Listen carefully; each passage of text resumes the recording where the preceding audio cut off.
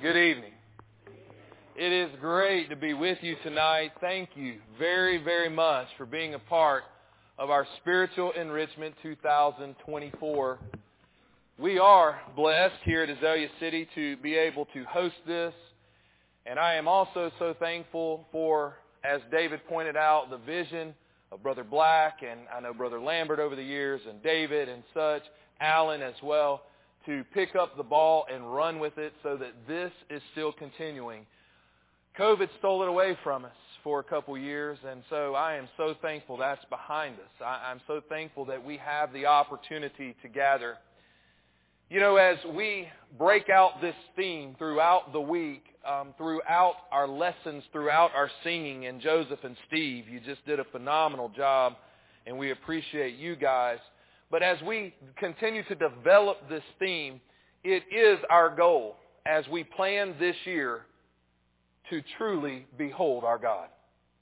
Here's why. If we behold our God the way we should behold our God, then we as preachers don't have to preach on attendance anymore. We don't have to debate, is Sunday school biblical or not? We don't have to debate, should we read our Bibles or not? If we know who God is and we truly appreciate and love who God is, then those things are not questions anymore.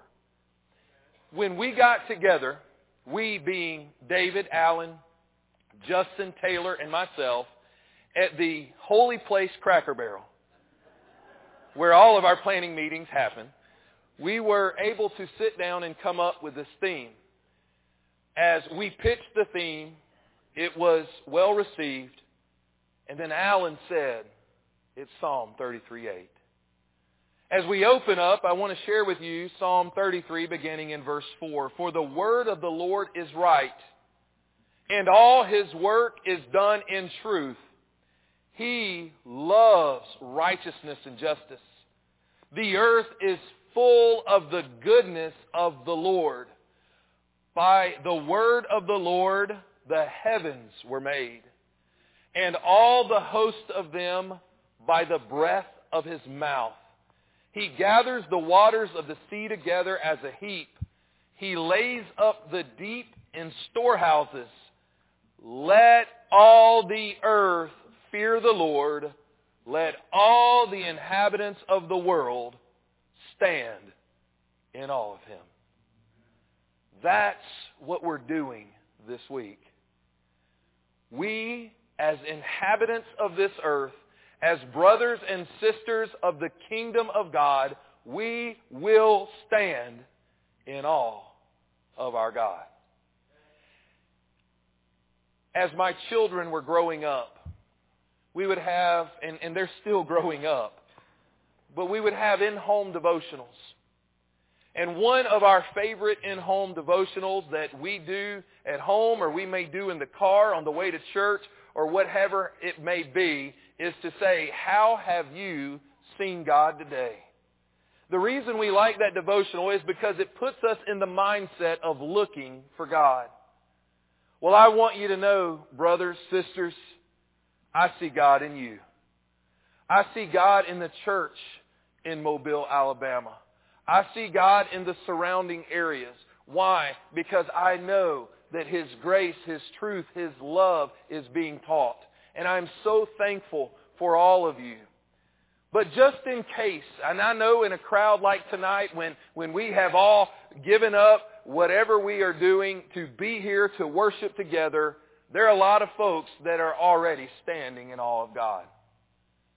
But just in case, I want us to think about what Paul encountered in Acts chapter 17. In Acts chapter 17, beginning in verse 22, Paul stood in the midst of the Areopagus and said, Men of Athens, I perceive that in all things you are very religious. For as I was passing through and considering the objects of your worship, I even found an altar with this inscription, To the unknown God. Therefore, the one whom you worship without knowing, him I proclaim to you.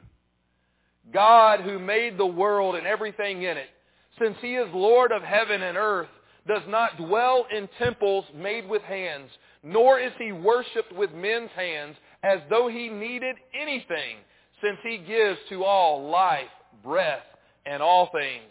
And He has made from one blood every nation of men to dwell on all the face of the earth, and has determined their pre-appointed times and the boundaries of their dwellings, so that they should seek the Lord in the hope that they might grope for Him and find Him, though He is not far from each one of us.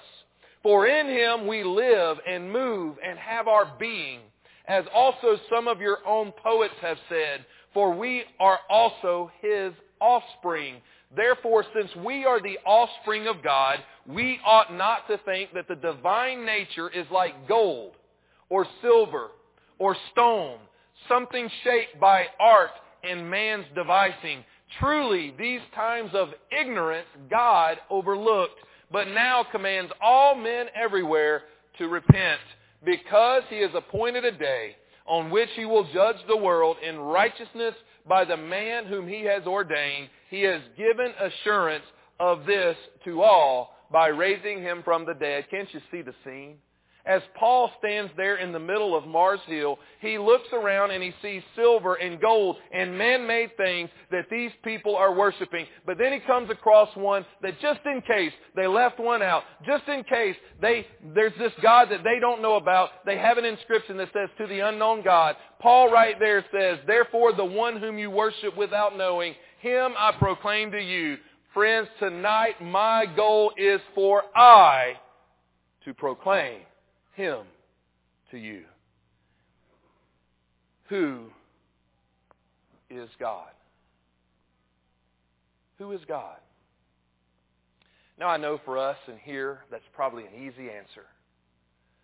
But as we truly think and as we meditate on the question, who is God? We have to think about, how do we know God? How do we know that God exists? Could we use different things in nature that would prove that design demands a designer, moral law demands a moral lawgiver? Yes. But we can get even closer to things of simple nature than that. Here's what we can say. There are two ways we can know who God is tonight. Really three if you look at it. But number one is through natural revelation. What has God created around us? When we were coming in tonight, I was here a little bit earlier than the sunset, but one of our elders here came up to me and he said, man, that sunset out there, behold our God. So when we look at sunsets or we look at sunrises or you sit out on the water somewhere or on the beach somewhere or in nature somewhere, wherever your spot is, through divine revelation, it is no accident that those things are there. So we know who God is through natural revelation. The second way is, I've already said it, through divine revelation. What is divine revelation? Well, obviously it could be through Jesus Christ. Jesus said, if you see me, you have seen the Father. And so we understand that through Jesus Christ, we can see God, but it's also through His holy word. And so what we want to do tonight is open His holy word. And we want to truly see who God said He was. According to the Scriptures, who does God Himself say He is? You see, we can define who God is by reading about who God says He is. In Isaiah chapter 45, beginning in verse 5, going through verse 6, here is what Isaiah was told to record. I am the Lord. Now it's interesting to note there, the Hebrew word for Lord would be Jehovah. It translates into Jehovah. And there is no other. There is no God, that's Elohim, besides me. I am the Lord. I am Jehovah. There is no other God, which is generic there, Elohim, besides me. I will gird you, though you have not known me, that they may know from the rising of the sun to its setting that there is none besides me. I am the Lord, and there is no other. You see, here as he's telling Isaiah, I want you to understand I'm Jehovah. That's my proper name. I am the only living God.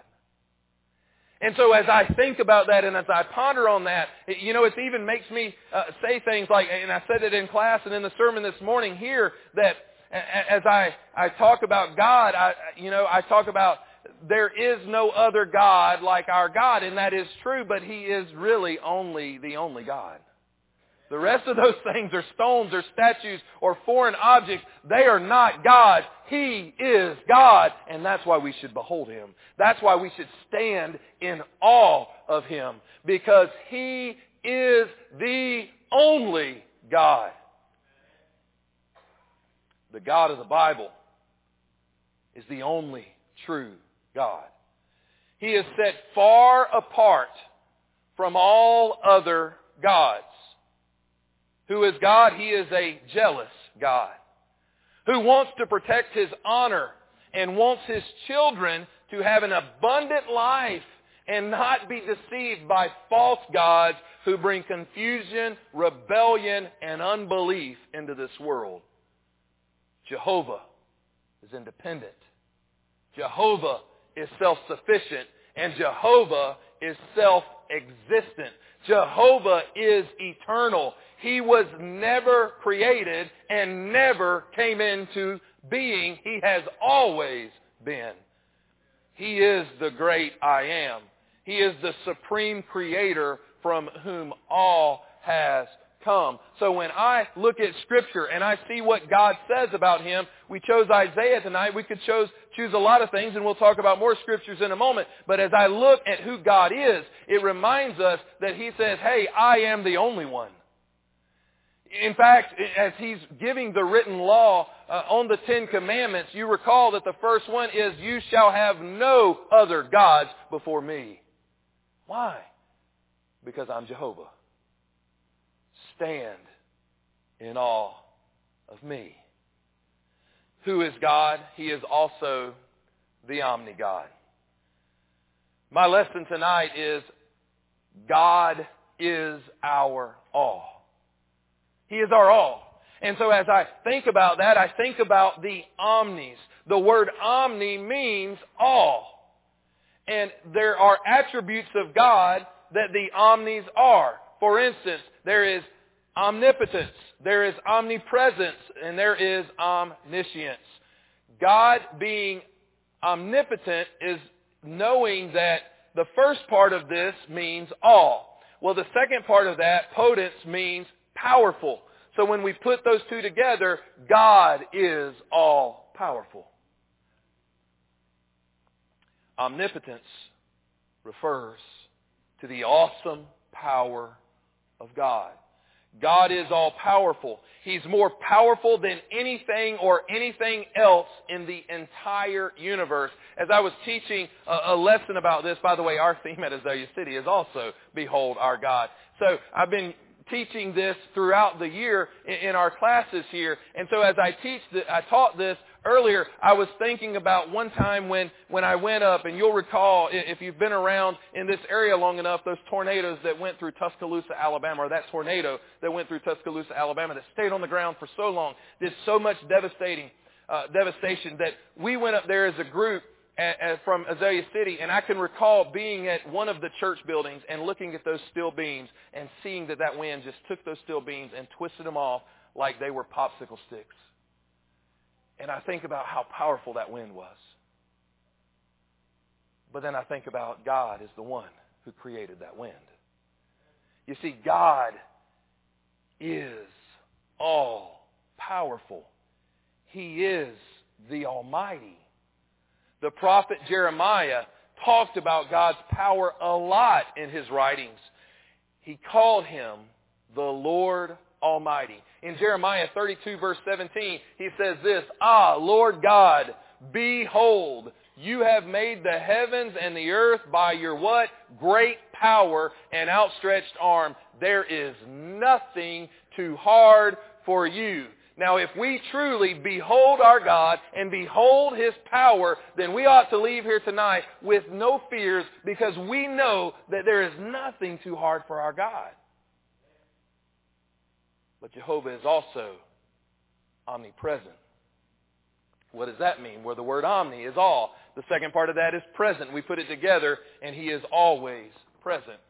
Psalm 139 is a great psalm, and I would suggest that you study that on your own, in your own Bible readings and Bible studies, as you look and see truly how great God is. But in Psalm 139, 5 and 6, we have these words, "You have hedged me." Literally, that means secured me, besieged me, enclosed me, behind and before. You have done all those things. You have hedged me behind and before, and laid your hand, that is literally power, upon me.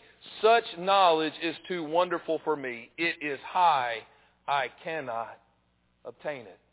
I do not understand how God can be here and He can be where two or more gathered down the street or down the road or in a home or wherever it may be. Or if we all bowed our heads in prayer and we prayed silently, that He would hear our prayers and He'd answer them the way He knows best. I do not understand how that works, but I sure am thankful it does.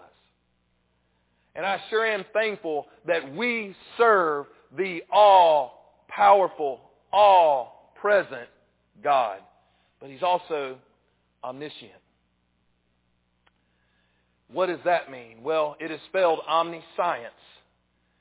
You want to talk to people that say science this and science that? Well, I want you to know that God is the ultimate scientist. God, He knows everything there is to know about science, but it's more than being all science, okay? The word science comes from the Latin word that means to know or knowing. So when we talk about God's omniscience, we are saying that God is all-knowing. He's all-knowing. That means that God knows everything there is to know. He knows our thoughts before we think them.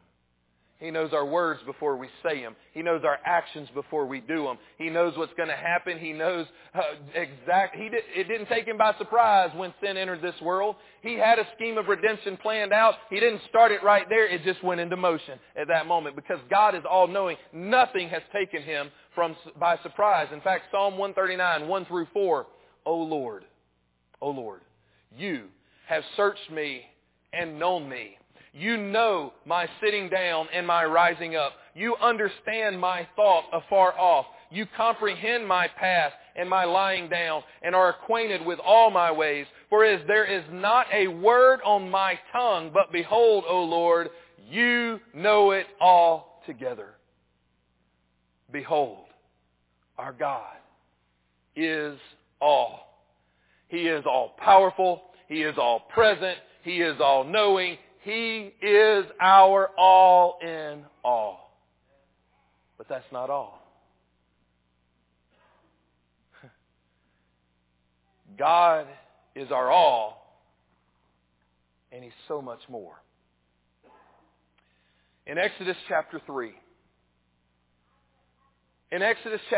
beginning in verse 13, we're going to read that in just a moment. But you'll recall there, God has heard the cry of His people. There had arisen a Pharaoh that did not know Joseph in Exodus 1 and 2, throughout 3 and following. Therefore, you can put together, since Joseph knew Jehovah, there was a Pharaoh that had been raised that did not know Jehovah. And because Pharaoh did not know Jehovah, he didn't care that they were God's people or not. Because Pharaoh was his own God. He was on his own throne. And so because of that, he had enslaved the Hebrew people. And you'll recall that the Hebrew people were producing so fast that he made that command that, hey, we got to kill these babies, boys, so that we can stop this, so that they don't raise up this army. And so God had this great plan, right? I'm going to get Moses. I'm going to have Moses, this baby Moses, and I'm going to float him down the river the same time Pharaoh's daughter comes out to bathe. That's not a coincidence, by the way. And she's going to take this baby. She's going to raise this baby. Mom's going to get to nurse this baby. Everything's going to be great. He's going to grow up in Pharaoh's court, and he's going to say, hey, brother, because at that point it'd probably be his brother, right? Hey, why don't you just let all these Hebrews go? He's going to say, brother, I love you. It's going to be this big happy reunion, and that was going to be the case. But Moses messed it up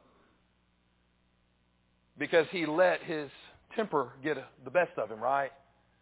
He loved his people, And there he saw his people being mistreated, but he took it a step further and he killed this Egyptian. Then he tried to cover it up. Well, you can't cover up sin. You can't get away with it. And so he was found out, and so he fled. But see, God still used that situation, because as Moses went down to Midian and he met Jethro, Jethro had what? A bunch of sheep. And so what did he need? He needed somebody to shepherd these sheep. You see, Moses went from Pharaoh's court to a shepherd, but he learned how to lead. And he led those sheep to the mountain of God. And at the mountain of God, he experienced God. He experienced Jehovah. You'll recall the story, right? There was a bush that was on fire, but it was not being consumed. Moses, this is a spectacular scene. And so he won't want to look and all these things. And finally the voice says, take off your sandals, for where you're standing is holy ground. Why? Because the God of everything was right there, the presence of him. And so he, as you know, the story goes, God convinces him, tries to convince him to go to Pharaoh and say, let these people go. And I want to pick up in verse 13. Then Moses said to God, indeed, when I come to the children of Israel and say to them, the God of your fathers has sent me to you, and they say to me, what is his name? What is his name? What shall I say to them? Well, God said to Moses, I am who I am. And he said, thus you shall say to the children of Israel, I am has sent me to you. Moreover, God said to Moses, thus you shall say to the children of Israel, the Lord God of your fathers, the God of Abraham, the God of Isaac, and the God of Jacob, has sent me to you. This is my name forever, and this is my memorial to all generations. Now, as you think about that, it makes sense to me. It may not make sense to everyone, but I can kind of understand Moses here.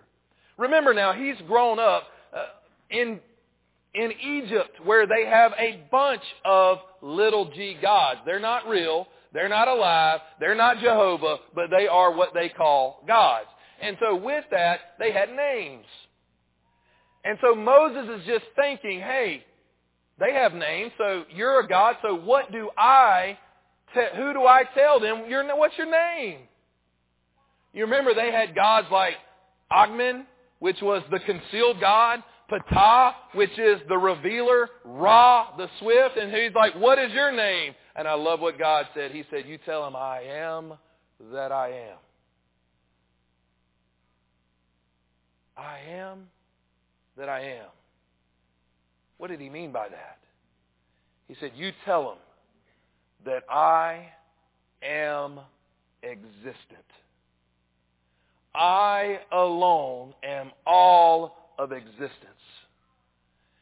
That's literally what he was telling them. See, those gods are dead, Moses.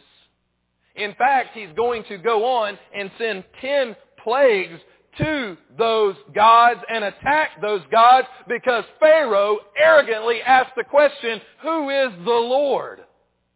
God said, I will show you who I am. And he attacked their gods through those plagues. But right here, Moses just wants to know, who do I say sent me? He said, you tell them existence sent you. Because of God, everything has come into existence. That's the one who's sending you. You know, as Jesus was teaching his disciples how to pray in that model prayer, he talked about, hallowed be your name. So when I think about hallowed be God's name, what does that mean? To hallow a thing is to make it holy, or to set it apart, to be exalted as being worthy of absolute devotion. To hallow the name of God is to regard him with complete devotion and loving admiration. God's name is of the utmost importance, Nehemiah 9 verse 5. Therefore, we ought to reserve it to a position of major significance in our minds and hearts. We've got to hallow God's name. We should never take His name lightly. Exodus 20 verse 7, Leviticus 22 verse 32. But we should always rejoice in God's name and truly understand who He really is. Who is God? God is Jehovah. God is our all.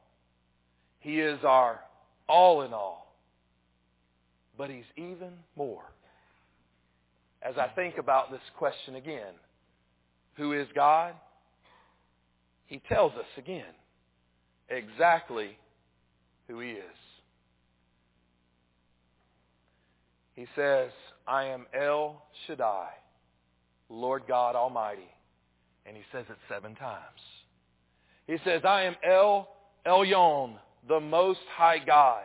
And He said it 28 times. He said, I am Adonai, Lord, Master. And He said it 434 times. He said, I am Yahweh, which is Lord or Jehovah, 6,519 times. He said, I am Jehovah Nissi, the Lord my banner, in Exodus chapter 17, verse 15. He said, I am Jehovah Ra'ah, which is the Lord my shepherd, in Psalm 23. He said, I am Jehovah Rapha, the Lord who heals, in Exodus 15:26. He said, I am Jehovah Shammah, which is the Lord is there, in Exodus 48:35. He said, I am Jehovah Sidkena, the Lord our righteousness. And He said that 2 times. He said, I'm Jehovah Makadash, the Lord who sanctifies you, 2 times. He said, I am El Olam, the everlasting God, in Genesis 21:23. He said, I am Elohim, God, judge or creator, over 2,000 times. He said, I am Kenah, which is jealous, over 6 times. He said, I am Jehovah Yirah, the Lord will provide, in Genesis 22:14. He said, I am Jehovah Shalom, the Lord is peace, in Judges 6:24. And He said, I am Jehovah Sabah, the Lord of hosts. And He said it 285 times. He's more than just God. He's all of those names and so much more. That's why the psalmist said, let all the inhabitants of the earth stand in awe of Him. He is the creator of all things. He's the Alpha and Omega. He's all powerful, all present, and all knowing. He is holy. He is just. He is sovereign. He is righteous. He is truth. He is love. He is our Savior. He is our Redeemer. He is our healer. He is our provider. He is our protector. He is our wise counselor. He is our strength in every weakness. He is merciful to us, faithful, patient, compassionate, and gracious. He is our hope, our peace, and our joy. He is our all.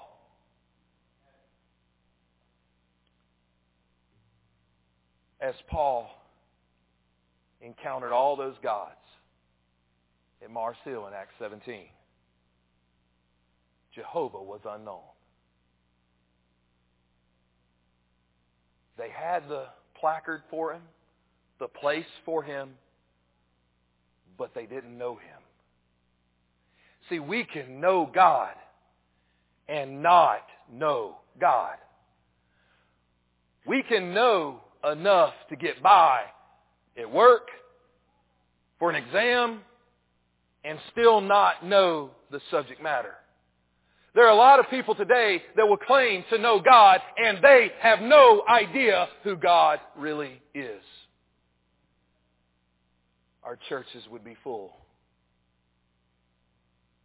They'd be overflowing. We'd have to build bigger buildings if people truly stood in awe of Jehovah.